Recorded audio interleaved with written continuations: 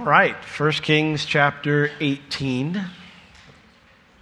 We saw last Sunday night that Elijah is back in Israel, and when he meets with Ahab, he instructs the king to gather all of Israel as well as the 450 prophets of Baal and the 400 prophets of Asherah to meet him on top of Mount Carmel. And since the famine's still raging in Israel, Ahab, he agrees. The view from the top of Mount Carmel is majestic. It overlooks the valley of Megiddo. But Elijah does not summon them to this spot because it has a nice view. While God's limitless power is certainly on display in this chapter, and while Elijah does have a great moment of being used by God, probably the pinnacle of his life as recorded in Scripture, this chapter is mostly intended to reveal God's heart towards a wayward people, that he is inviting them to come close. So, chapter 18, we begin in verse 21. It says, "And Elijah came unto all the people and said, How long do you halt between two opinions? If the Lord be God, follow him, and if Baal, then follow him. And the people answered him not a word." Elijah arrives at the top of Mount Carmel, actually after the people are already all gathered there. When it says all the people, it doesn't mean that everyone in Israel was there. It refers to, he came to all the people who were in attendance, all the folks who had gathered up there, because based on chapter 19, we know Jezebel's not there. There isn't any indication that the 400 prophets of Asherah show up, only the prophets of Baal. It's likely some Israelis stayed home and soldiers stayed at their posts. But I would hazard a guess that at least all the tribal leaders were there, as well as village leaders and even family leaders. Mount Carmel sits at the top of a large, sprawling mountain range in northern Israel. There's tons of room for any amount of people to gather up there. And so once Elijah arrives, after they're already all gathered, he opens the gathering with an important question. He says to them, "How long do you halt or limp between two opinions?" The word there, phrase two opinions, means how long do you limp on a divided mind? The word here for opinions or divided mind, it's the same word that's actually used for crutches in Hebrew. Ahab and his father, they brought stability and prosperity to the northern kingdom after years of civil war and violent regime changes. But despite the fact that the money was good, things were at peace, life was good, something was missing. And so the people were trying everything. They were leaning into anything. We'll do a little of worshiping the Lord by keeping the golden bulls that Jeroboam set up, but we're also going to do a little worship of Baal. And so he says, how long are you going to lean on all these crutches and end up limping around and not getting anywhere? He says, if the Lord be God, then follow him.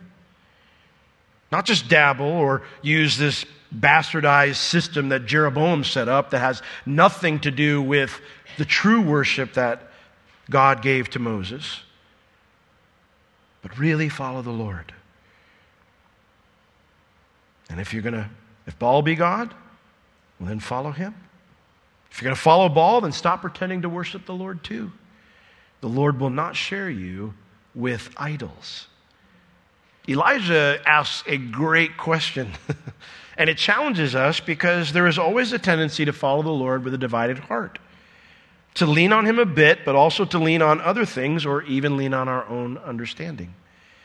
Jesus said the greatest commandment is to love the Lord your God with all your heart, soul, strength, and mind, right? He's quoting Deuteronomy 6, verses 4 and 5, which is the great Shema. Hear, O Israel, the Lord our God is one Lord, and you shall love the Lord your God with all your heart, with all your soul, with all your strength, and with all your might. And so, before we get into this whole interesting story here, are you limping around on multiple crutches? Do you have double opinions on how to live life? Or are you following the Lord?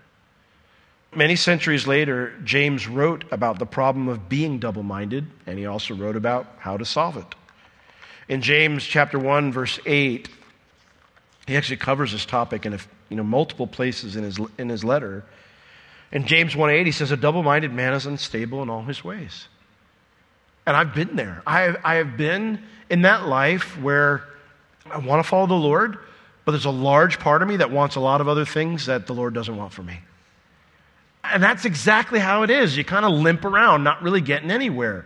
I would show up at church and I'd be like, oh, well, Lord, yeah, you're right, I do want that. But then the week would roll by and I want all these other things. And I would end up just really bogged down in my walk with the Lord. I would be unstable in all my ways. And so, he brings this up early in his letter, and then toward the end of his letter in James 4, we read it in our scripture reading tonight, he says in verse 8, the solution, draw near to God, he'll draw near to you. Cleanse your hands, you sinners, and purify your hearts, you double-minded. And so I ask you, again, before we get started, do you need to draw near to the Lord tonight? Do you need to purify your heart so that you're fully leaning on the Lord and not all these other things? Well, when Elijah asks this question, the people don't utter a peep. It's silent. This is a common phrase you actually see in the Old Testament when prophets or godly kings show up and they say something, and you'll see it says, and even when Jesus taught, Jesus would say things sometimes and he'd address the people, and it would say, and the people said nothing. Sadly, that is probably the most common response when God asks us to make a choice. Do nothing, put it off, not take it seriously, or maybe even give in to fear and doubt. There are many times when, and I know some of you are probably here right now or you've been here before. There have been many times in my walk with the Lord where I would go and I would hear a teaching and the Lord be so clearly speaking to me and calling out to me and saying, Will, surrender this to me. And I'm like, Lord, I would, but I'm just going to go out and do it again tomorrow. And that fear and that doubt would result in, and the people answered him, not a word. Will answered him, not a word. I go out no different than I came in. I'm sure that there were those there who knew the right answer to Elijah's question, but they were likely terrified of voicing it in public with all the prophets of Baal there, king there. I'm sure that they're probably thinking, Elijah is one of you and 451 of them. Not exactly sure I'm ready to jump on your side at the moment, even though I know you're right. Well, God knew the people would do this. And so he'd already told Elijah what to do. He said, Elijah, I want you to have a contest to prove which God is real, which God is more powerful, and which God is worthy of our whole hearts. And so verse 22, Elijah makes this proposal. Then said Elijah unto the people, I, even I only, remain a prophet of the Lord, but Baal's prophets are 450 men. Let them therefore give us 2 bulls, and let them choose 1 bull for themselves, and cut it in pieces, lay it on wood, put no fire under. And then I will dress the other bull, and lay it on wood, and put no fire under. And then you call on the name of your gods, and I will call on the name of the Lord. And the God that answers by fire, let him be God. And all the people, now they speak up, answered and said, that's a well spoken. That's a great idea. Let's do that. Now, Elijah starts off by pointing out why they can't just keep debating this and he needs to appeal to God to solve this problem. He goes, there's just one of me and 450 of these turkeys. There's only one of me. I alone remain. The word here is interesting. It doesn't mean he's saying he's the only prophet left, because we already know there's 100 hiding in caves. The word remain, it means to not be in a condition where your life is threatened. In other words, I'm the only one standing here that no one's threatened to kill yet. I'm the only one left of the prophets of God that no one's threatened to kill yet. So I'm the only one here who can speak on behalf of the Lord. Any other prophet who had stood up to Jezebel had been killed or was in hiding. Elijah alone spoke for the Lord on that mountaintop, while Baal had 450 people to speak for him. So this problem is not going to be solved by a debate. So Elijah proposes a way to settle it clearly. He says, let's each make an offering. You guys take a bull, cut it up however you need to, and then put it on the altar. I'll do the same thing. And then whichever God sends fire from heaven to consume the sacrifice, we'll know that's the true God. And they said, that's a great idea. It was a safe plan to agree to without upsetting either Ahab or the prophets of Baal. Because if nothing happened at all, Elijah would likely be executed and everyone could go home telling themselves that the famine was just coincidence. But if Baal came through, well, then they could appeal to Baal to bring rain. He's the storm god anyway. Surely a God who can rain down fire from heaven could make it rain. He could bring back the rain. Well, if the Lord came through, though, well, then everything Elijah had been telling them from the beginning was true, and the Lord needed to be followed. And he needed to be followed not just so he would end the famine. If a God could bring fire from heaven, well, then he deserved their full obedience in every way, in good times and in bad times. Maybe it's just me, but sometimes I'll read the Bible and something cool like this happens. Because, you guys probably know how the story ends. But something cool happens, and I always think to myself, Lord, like, why was I born here? Like, why couldn't have I been on that mountaintop? Like, there's a part of me that goes, it'd be a lot easier when there's a big bill to pay and I don't know how I'm going to pay it. And I go, yeah, but I saw fire the other day. Like, you could roast the company that I owe the money to, whatever. And I say that in a silly way, but sometimes I hear Christians talk and it's like they almost like, God, get them, roast them. Sometimes we read this passage and we think, Lord, I'd like to see some fire. But you know what's interesting? God didn't send fire to convince Elijah or even the faithful prophets who were in hiding or even those who had remained faithful in Israel. That's not who the fire was for. He sent fire to invite those who were far away to come near. To demand that God show you something miraculous before you obey him is misunderstanding this chapter. It's misunderstanding the purpose of this event. Well, the prophets of Baal are all in. So verse 25, Elijah said unto the prophets of Baal, you go first. Choose you one bullock for yourselves and dress it first, for you are many. And then call on the name of your gods, but put no fire under. Elijah is giving them the best opportunity to succeed. Like there are those times, I grew up, and I've probably told this story before, but my dad never let me win, all right? And generally speaking, I don't go easy on my kids because it makes the time when you do win a lot more meaningful, all right? Now, I realize there are nicer people out there than me. You're all fine. It's no problem. You're not bad parents or whatever. But there would be those times when my dad would be like, I'd be like, Dad, why do you got to block my shot? Because, he's way taller than me. And he's like, all right, go take a shot. I won't block it. And then it'd be like, and poof, Feels good, so, when I did it to my kids.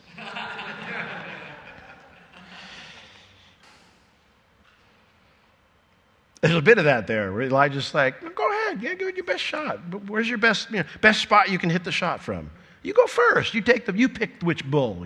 I don't want you blaming me saying, well, you got the better bull. You go first. You take the best bull. Elijah doing this, giving them the best opportunity in the eyes of men to succeed, shows that he was absolutely convinced that they would fail. And he could only think that way if he was absolutely convinced that their God wasn't real.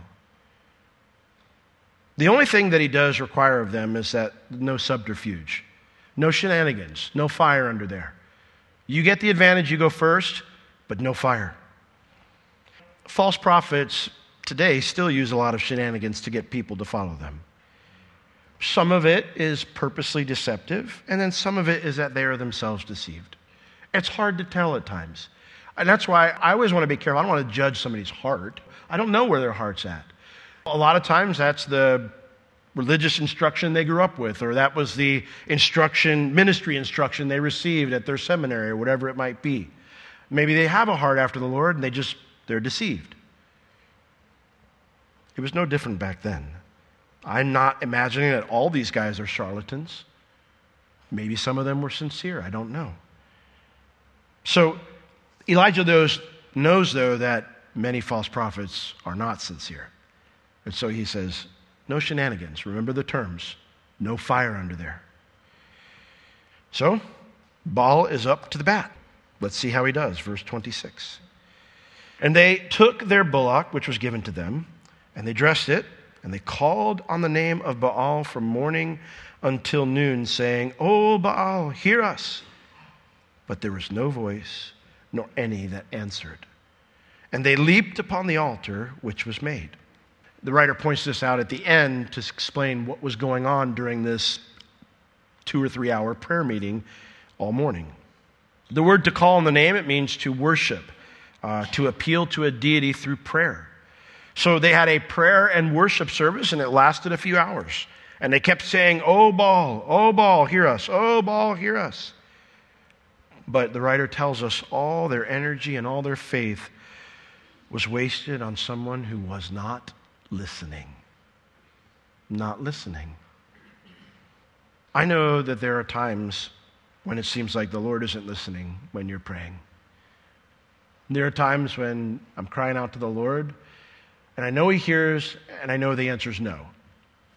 And then there are other times where it feels like you're praying and your prayers are just kind of hitting the ceiling or flying off into nowhere.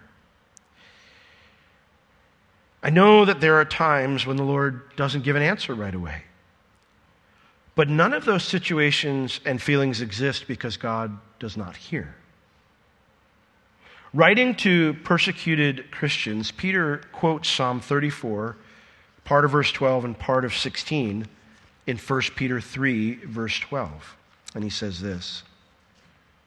In 1 Peter 3:12, he says, For the eyes of the Lord are over the righteous, and His ears are open unto their prayers. What's interesting is when David wrote that psalm. David wrote that psalm after he had fled from the promised land to seek asylum with the Philistines. He ended up having to pretend that he was insane to get out of being executed. So this is a situation when David's in the wrong place, out of the will of God, not where he's supposed to be. In other words, David, when he writes this psalm, he says, God's ears were open to my prayers even when I hadn't made the best decisions. God's ears were open to my prayers even when it felt like God was very far away. Now, an unbeliever cannot claim that promise. So the prophets of Baal, what do as the morning services go on, their worship and prayers go on? Well, it says that they leap upon the altar. They just amp up the atmosphere. If you go to certain, it's not at my Bible college, but I've seen the coursework and the textbooks. If you go to certain schools, when they get to preaching, they'll actually have it in there. Make sure when you're making a point that isn't very strong that you get excited. And the idea is your excitement will distract from the fact that your point isn't very well thought out. I know some guys have read that textbook because I've seen them do it. The word here to leap around, it's actually the same word as halt. They started limping or hopping or dancing on the altar, hoping that the activity and the excitement and the energy would get their God's attention. Peter, in his second letter, chapter 2, verse 18, he says that false prophets speak with great swelling words. They are full of language and activity designed to impress people, but the content of what they're saying is actually empty. Now, I want to make it clear. I'm not saying that a Bible teacher who moves around on the stage or is a little bit more animated is a false prophet, right? I've had sometimes people come to me and say, well, Pastor Will, they didn't even have a pulpit. It's okay to not have a pulpit, all right? Just don't not have a Bible. And if you have one, use it correctly.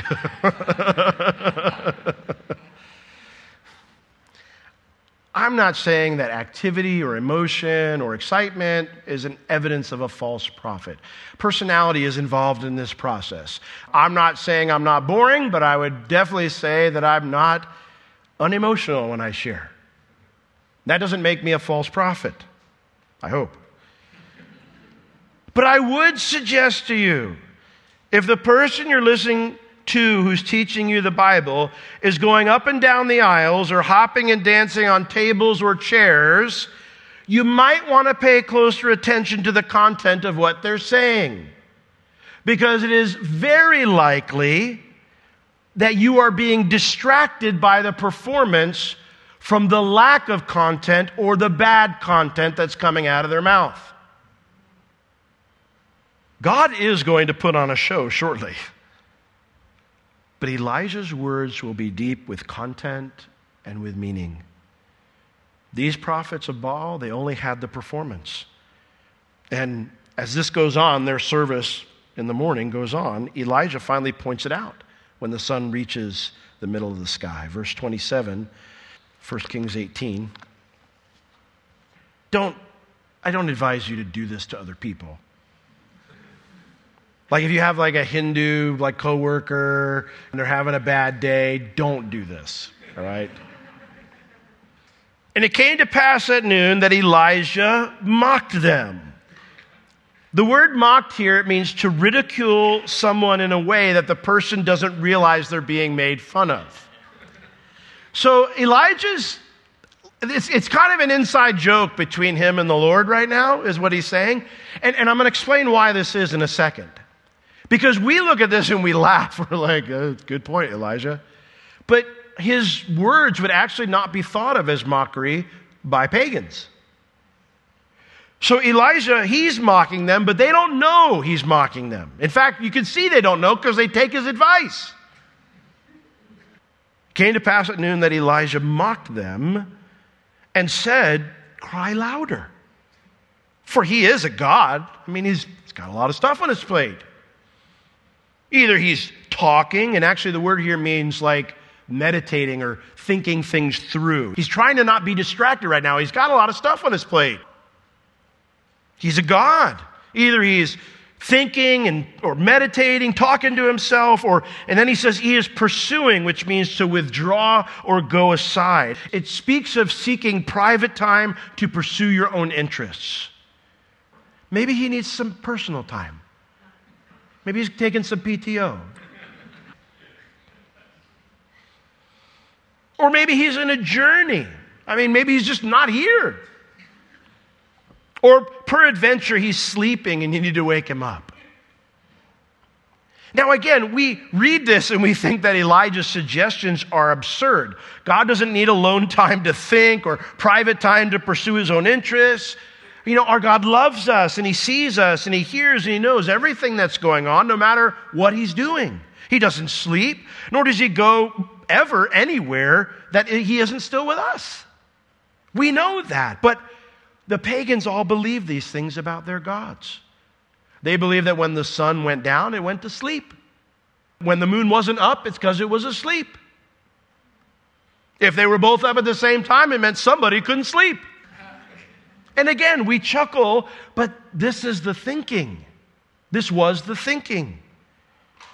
So that's why Elijah's ridicule is not recognized as ridicule unless you worship the Lord. And so that's why these prophets of Baal, they hear him and they're like, oh, yeah, good advice. So verse 28, they cried louder. And then it says they cut themselves after their manner with knives and lancets till the blood gushed out upon them. And it came to pass when midday was past and they had prophesied until the time of the offering of the evening sacrifice that there was neither voice nor any to answer nor any that regarded. In Leviticus 17 verse 11, it tells us that there can be no forgiveness without the shedding of blood, without sacrifice. Something God set up. It's how it works. It's why the cross had to take place. Without the shedding of blood, there can be no forgiveness of sins. Satan longs to be worshiped like the Lord is worshiped, but there's always a perversion to it. There's always some type of twist to it. And this twist on the system God set up was very common among pagan worshipers because they believed that if you shed your own blood, well, that would gain a God's favor more quickly or better than if you shed an animal's blood, a sacrifice. And so they started cutting themselves to the point where blood's all over the altar. And then for hours they have these, it says they prophesied, which refers to like a frenzied sermon. They started to give these frenzied sermons on what Baal had spoken to them or shown them or what was going to happen or what the future held. And they did this until 3 p.m. for 3 hours. But the writer makes it very clear to us that their high commitment, high energy service never produced a voice that the people could hear, never produced any fire, never produced even a sign to show that anyone was paying attention. Perhaps it was a sincere show on the part of these prophets of Baal.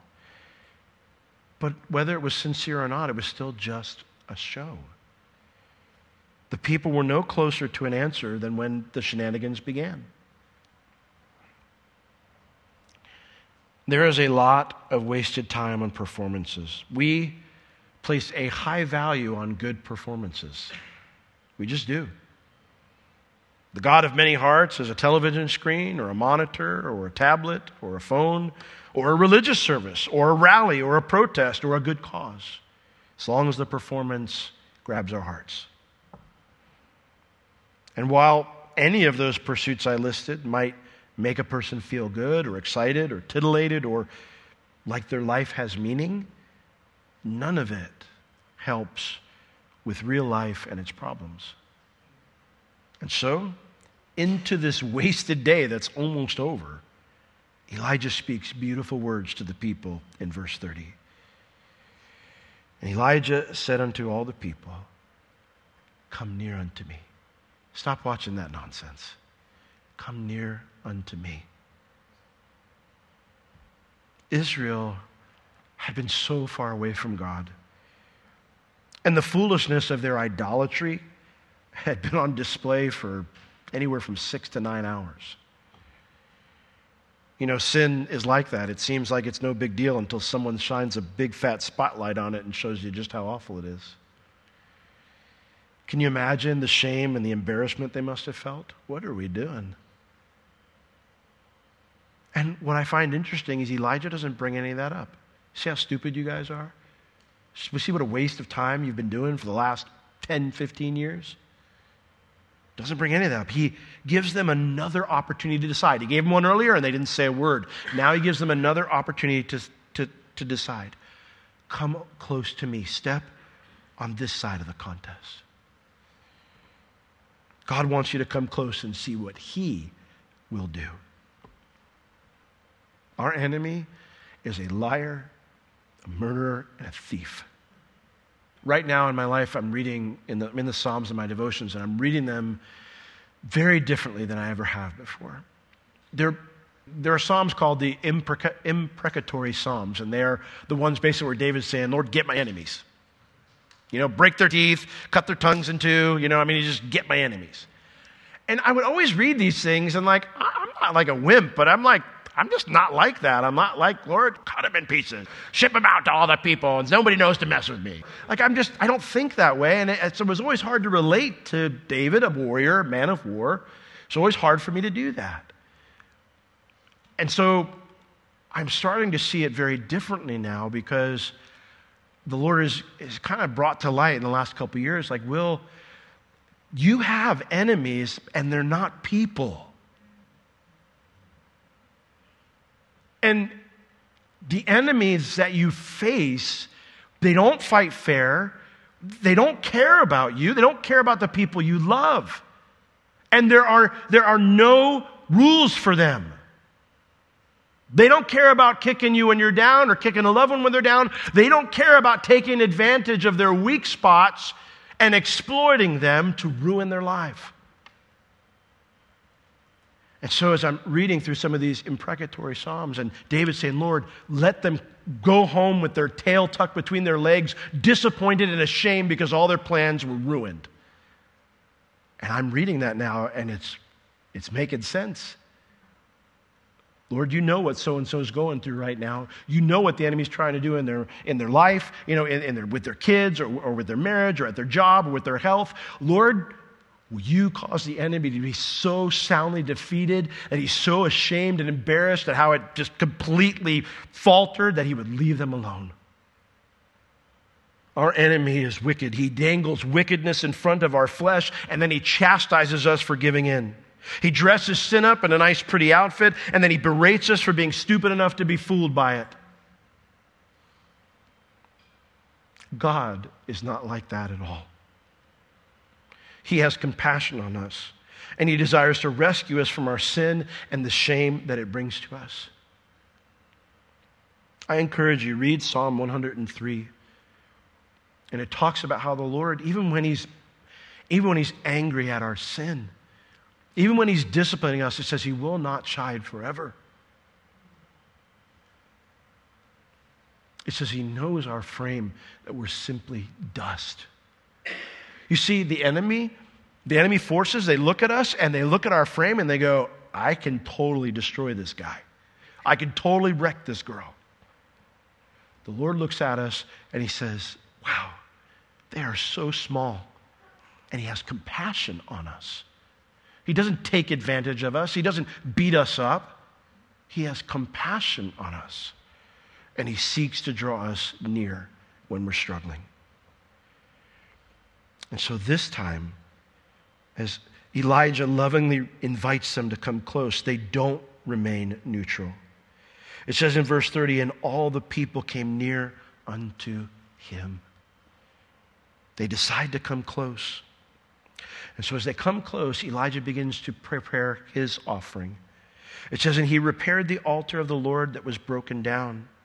And how did he do that? Verse 31, he took 12 stones, according to the number of the tribes of the sons of Jacob, unto whom the word of the Lord came, saying, Israel shall be your name. And with the stones he built an altar in the name of the Lord. Israeli altars are unique. I was reading an article that the area, remember when in Deuteronomy, no, it's not Deuteronomy. Yeah, it's in Deuteronomy, where God had instructed Moses to take them to the valley where Shechem is, where Mount Ebal and Mount Gerizim are on two sides. And then like half the tribes would call down the blessings if they're obedient to the law. And then the other half would call down the curses, the judgments if they were disobedient. And then they made a copy of the law and put it on a rock there. And so archaeologists for decades have been like researching, digging in that area, like, can we maybe find this rock? I mean, that'd be one of the coolest things ever. Or could we find the altar they used? And they were struggling because most of these archaeologists are very liberal in their approach to the scriptures. And so they were looking for this like ornate type of altar. And so this one guy went over there, he's a believer, and he went over there and he's like, why are we looking for an Israeli altar that looks ornate? You could never, God instructed the people of Israel, they didn't always obey this, but early on they were.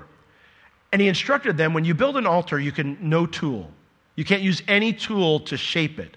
So basically the idea is any type of beauty or order that would come from it was from how basically you place stones naturally upon each other, or how you packed the dirt or whatever, because you couldn't use any tools. And so this guy on this premise, he started going to a region that just had a ton of rocks. And in the process of, they have a process where they have a special tool that drags through the rocks, and it basically, little bit by little bit, it starts peeling away layers without destroying anything that's sensitive because of its age underneath. And they ended up finding an altar. They don't know if it's this altar. They found a stone with the law on it, and so they think it is. But either way, they're still working on that and having peer groups judge it or whatever. But they looked for one that would have been simple. I saw the pictures, and again, it's just rocks. It's just rocks. So when Elijah comes up here and he sees this altar, it would have just been natural rocks, but stacked in an organized way. It doesn't tell us where this altar came from. It's possible it was one of the high places that Israelis worshiped the Lord at prior to Solomon building the temple. It's possible this was just an altar that some faithful Israelis built because they rejected Jeroboam's golden calf worship. Wherever it came from, though, it came from someone who was being obedient, and someone later on had torn it down so that now it was just a pile of rocks again. And so Elijah, he starts putting the rocks back in place, and he creates this new altar, repairs it, and he does it in a very deliberate way. It says he took 12 stones. 12 stones. Now, this is well into the divided kingdoms. No one thought of Israel anymore as 12 tribes. They thought of it as the northern kingdom and the house of David, the southern kingdom of Judah. And so Elijah, by doing this, what he's saying is, guys, the whole problem started not because God judged the house of David and Jeroboam broke away. The whole problem started is because Jeroboam decided to divide the worship. God never intended for Israel's worship to be divided. And while Elijah never gives a sermon in the scripture about those golden bulls, this is pretty much his message about that. That the worship of God was to be the same. That every Israeli was to follow their namesake. According to the number of the tribes of Jacob, unto whom where the Lord came, saying, Israel shall be your name. The word Israel, it means princed by God, ruled by God, governed by God. You know, I read this, and I'm reminded of the fact that when I came to Christ, I was given a new name and a new life too. And like Israel, sometimes I don't live in a way that's worthy of my new name. And so if that describes you tonight, then God is inviting you to come close. He's inviting you to repair the altar of your heart and to lay your life down on it once again, and he will accept that. Well, Elijah's not just content with building his altar. It says he also made, verse 32, a trench around the altar. He made this ravine around the altar where it says here that it could contain 2 measures of seed. So 3.5 to 4.5 gallons of dry material. And he put the wood in order. So he put the wood in order on top of the altar. And then he cut the bullock in pieces and then laid him on the wood as an offering is supposed to be done. And then he said, fill 4 barrels with water and pour it on the burnt sacrifice and on the wood. Just dump it all on the animal carcass there.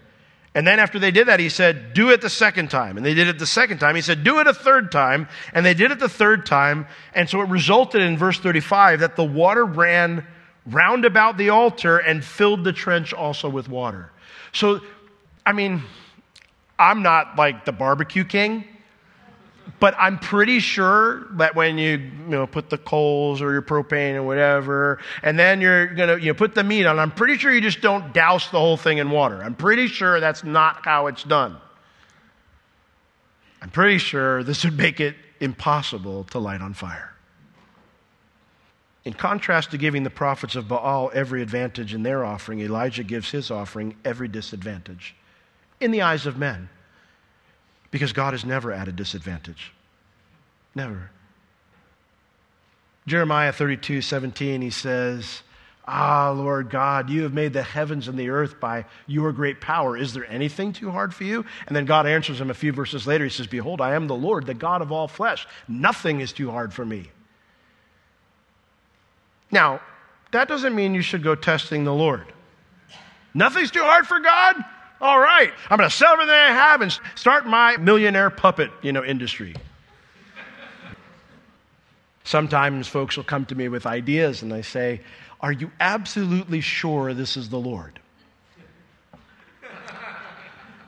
Because if you're not, I'm not convinced this is a good idea. It doesn't mean we should be unwise or test the Lord. But we do need to get it into our mind that what appears to be a disadvantage or a greater difficulty for me is never so for the Lord. There is no degree of difficulty for the Lord. It's all doable for him because he's omnipotent. Verse 36, and it came to pass at the time of the offering of the evening sacrifice that Elijah the prophet came near. So now he draws near to the Lord. And he said, Lord God of Abraham, Isaac, and of Israel, let it be known this day that you are God in Israel, and that I am your servant, and that I have done all these things at your word. Hear me, O Lord. Hear me, that this people may know that you are the Lord God and that you have turned their heart back again.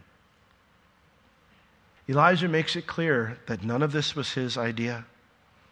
From the start of the famine to this very moment, this was all part of God's instructed plan.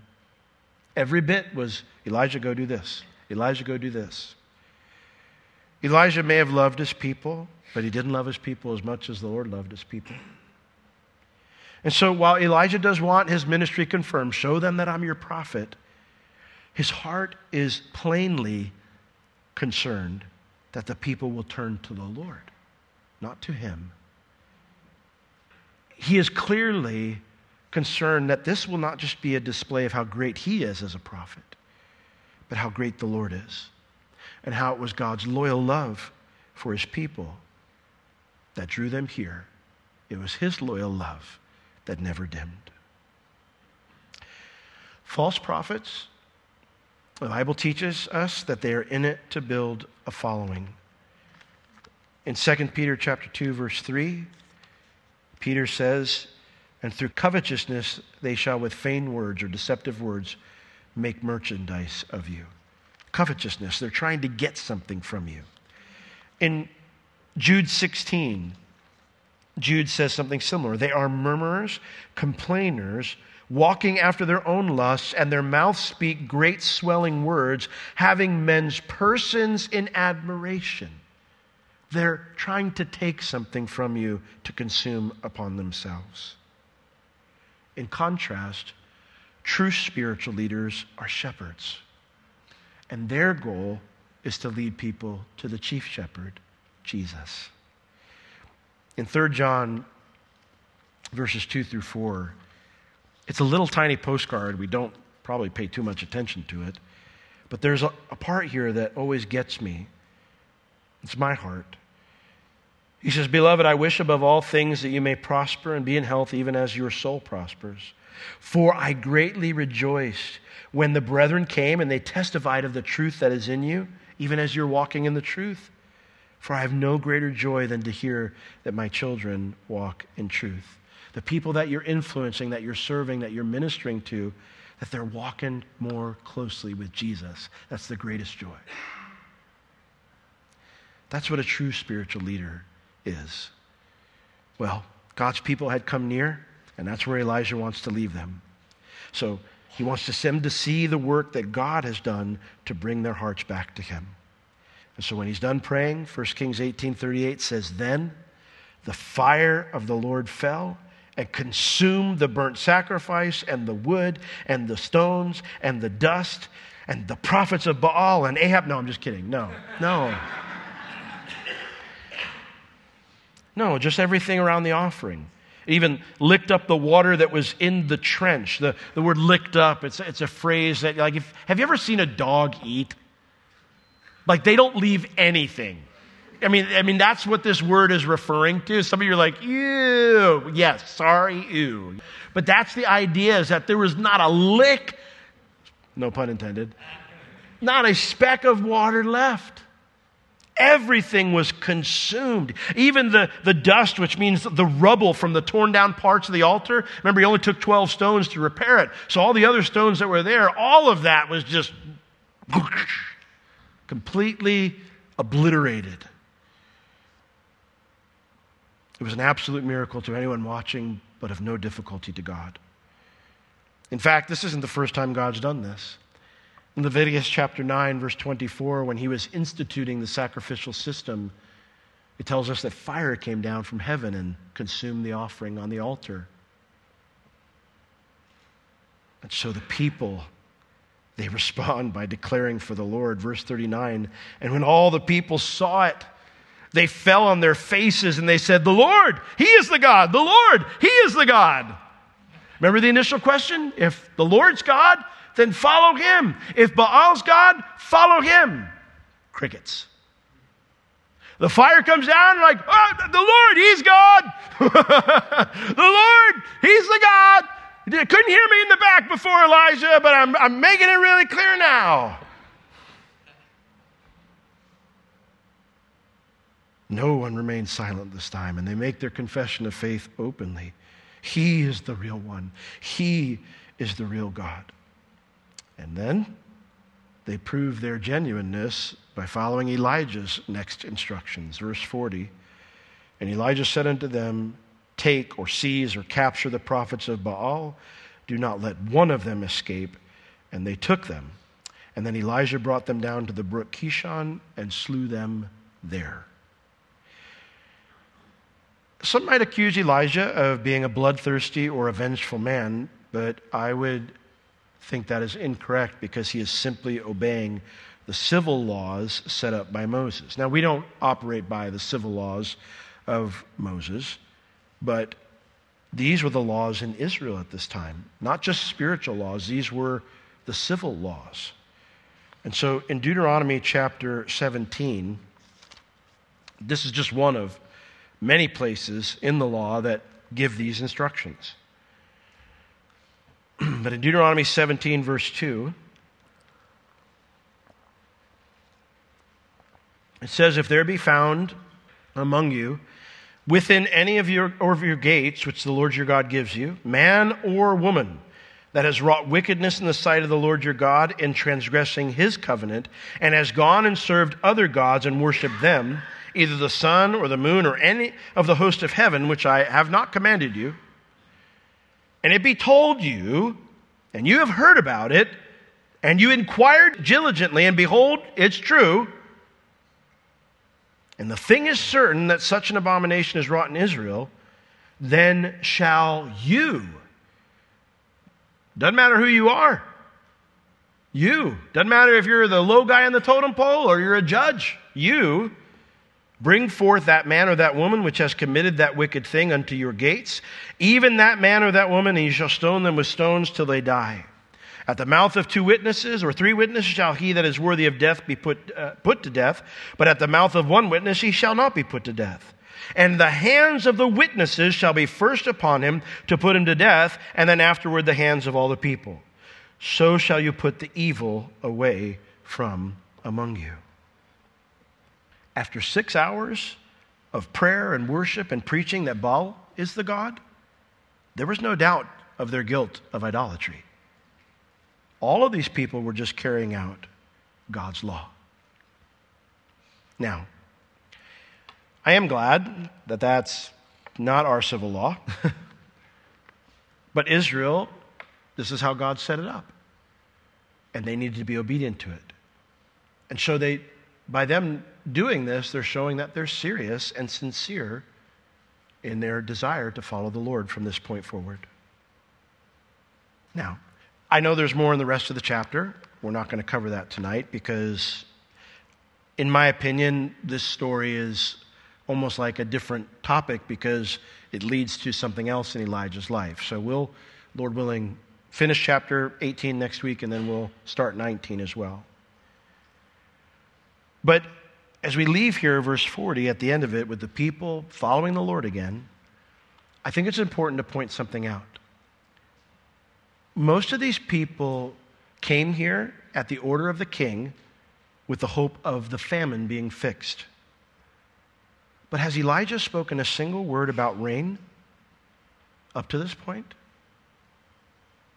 Elijah hadn't spoken a single word about rain when they turned back to the Lord. God is going to bring back rain in the next few verses, but there was something more important than a famine that needed to be fixed. I bring this up because there is teaching out there today that says, well, there's more important problems than the gospel or people's eternity. I'm not saying we shouldn't feed people who don't have food or give them clothes or help them out or that's not my point. We should do all those things. In fact, our faith is really lax feet if we're not doing those things. But our biggest problem, any person's biggest problem, is they need the Lord. They need the Lord. And so when I sit down with somebody whose life is a wreck, and you're trying to say, okay, we want to help them get their life back together. We start, though, by saying, let's talk about where you're at with the Lord. Because that is your most important, your biggest need, it's the biggest problem in your life right now, if that's not okay.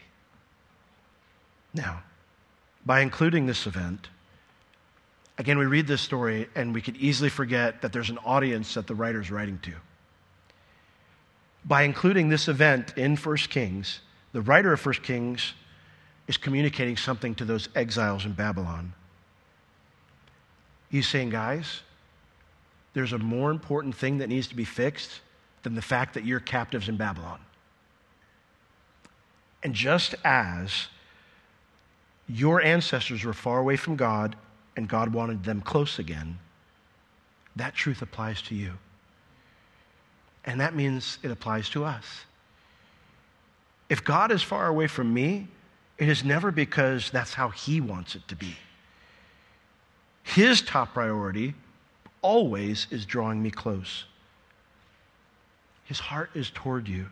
He has compassion on you when you're away from Him. And so I just exhort you tonight, heed the writer's message to those exiles. Don't stay away. Come close, because the Lord is waiting for you with open arms. Amen? Let's all stand. Lord, it blows me away how compassionate you are, how patient you've been with me. I'm so grateful, Lord, that you invite me to come close. And Lord, what a privilege to be able to come and read about this and to know, every person here can know that that's your desire, that you want us close, not far away. So Lord, in wherever everybody's at tonight in their walk with you, would you drive that truth home to our hearts that no one would leave here tonight far away from you? Lord, as we come near and we close with this song of worship to you, we give you our hearts. We give you our lives as a burnt offering, and we say, Lord, consume us. Have everything. Nothing left. Not even a speck of water left that's been, dousing our love for you. Or just have your way in us. We pray in Jesus' name. Amen.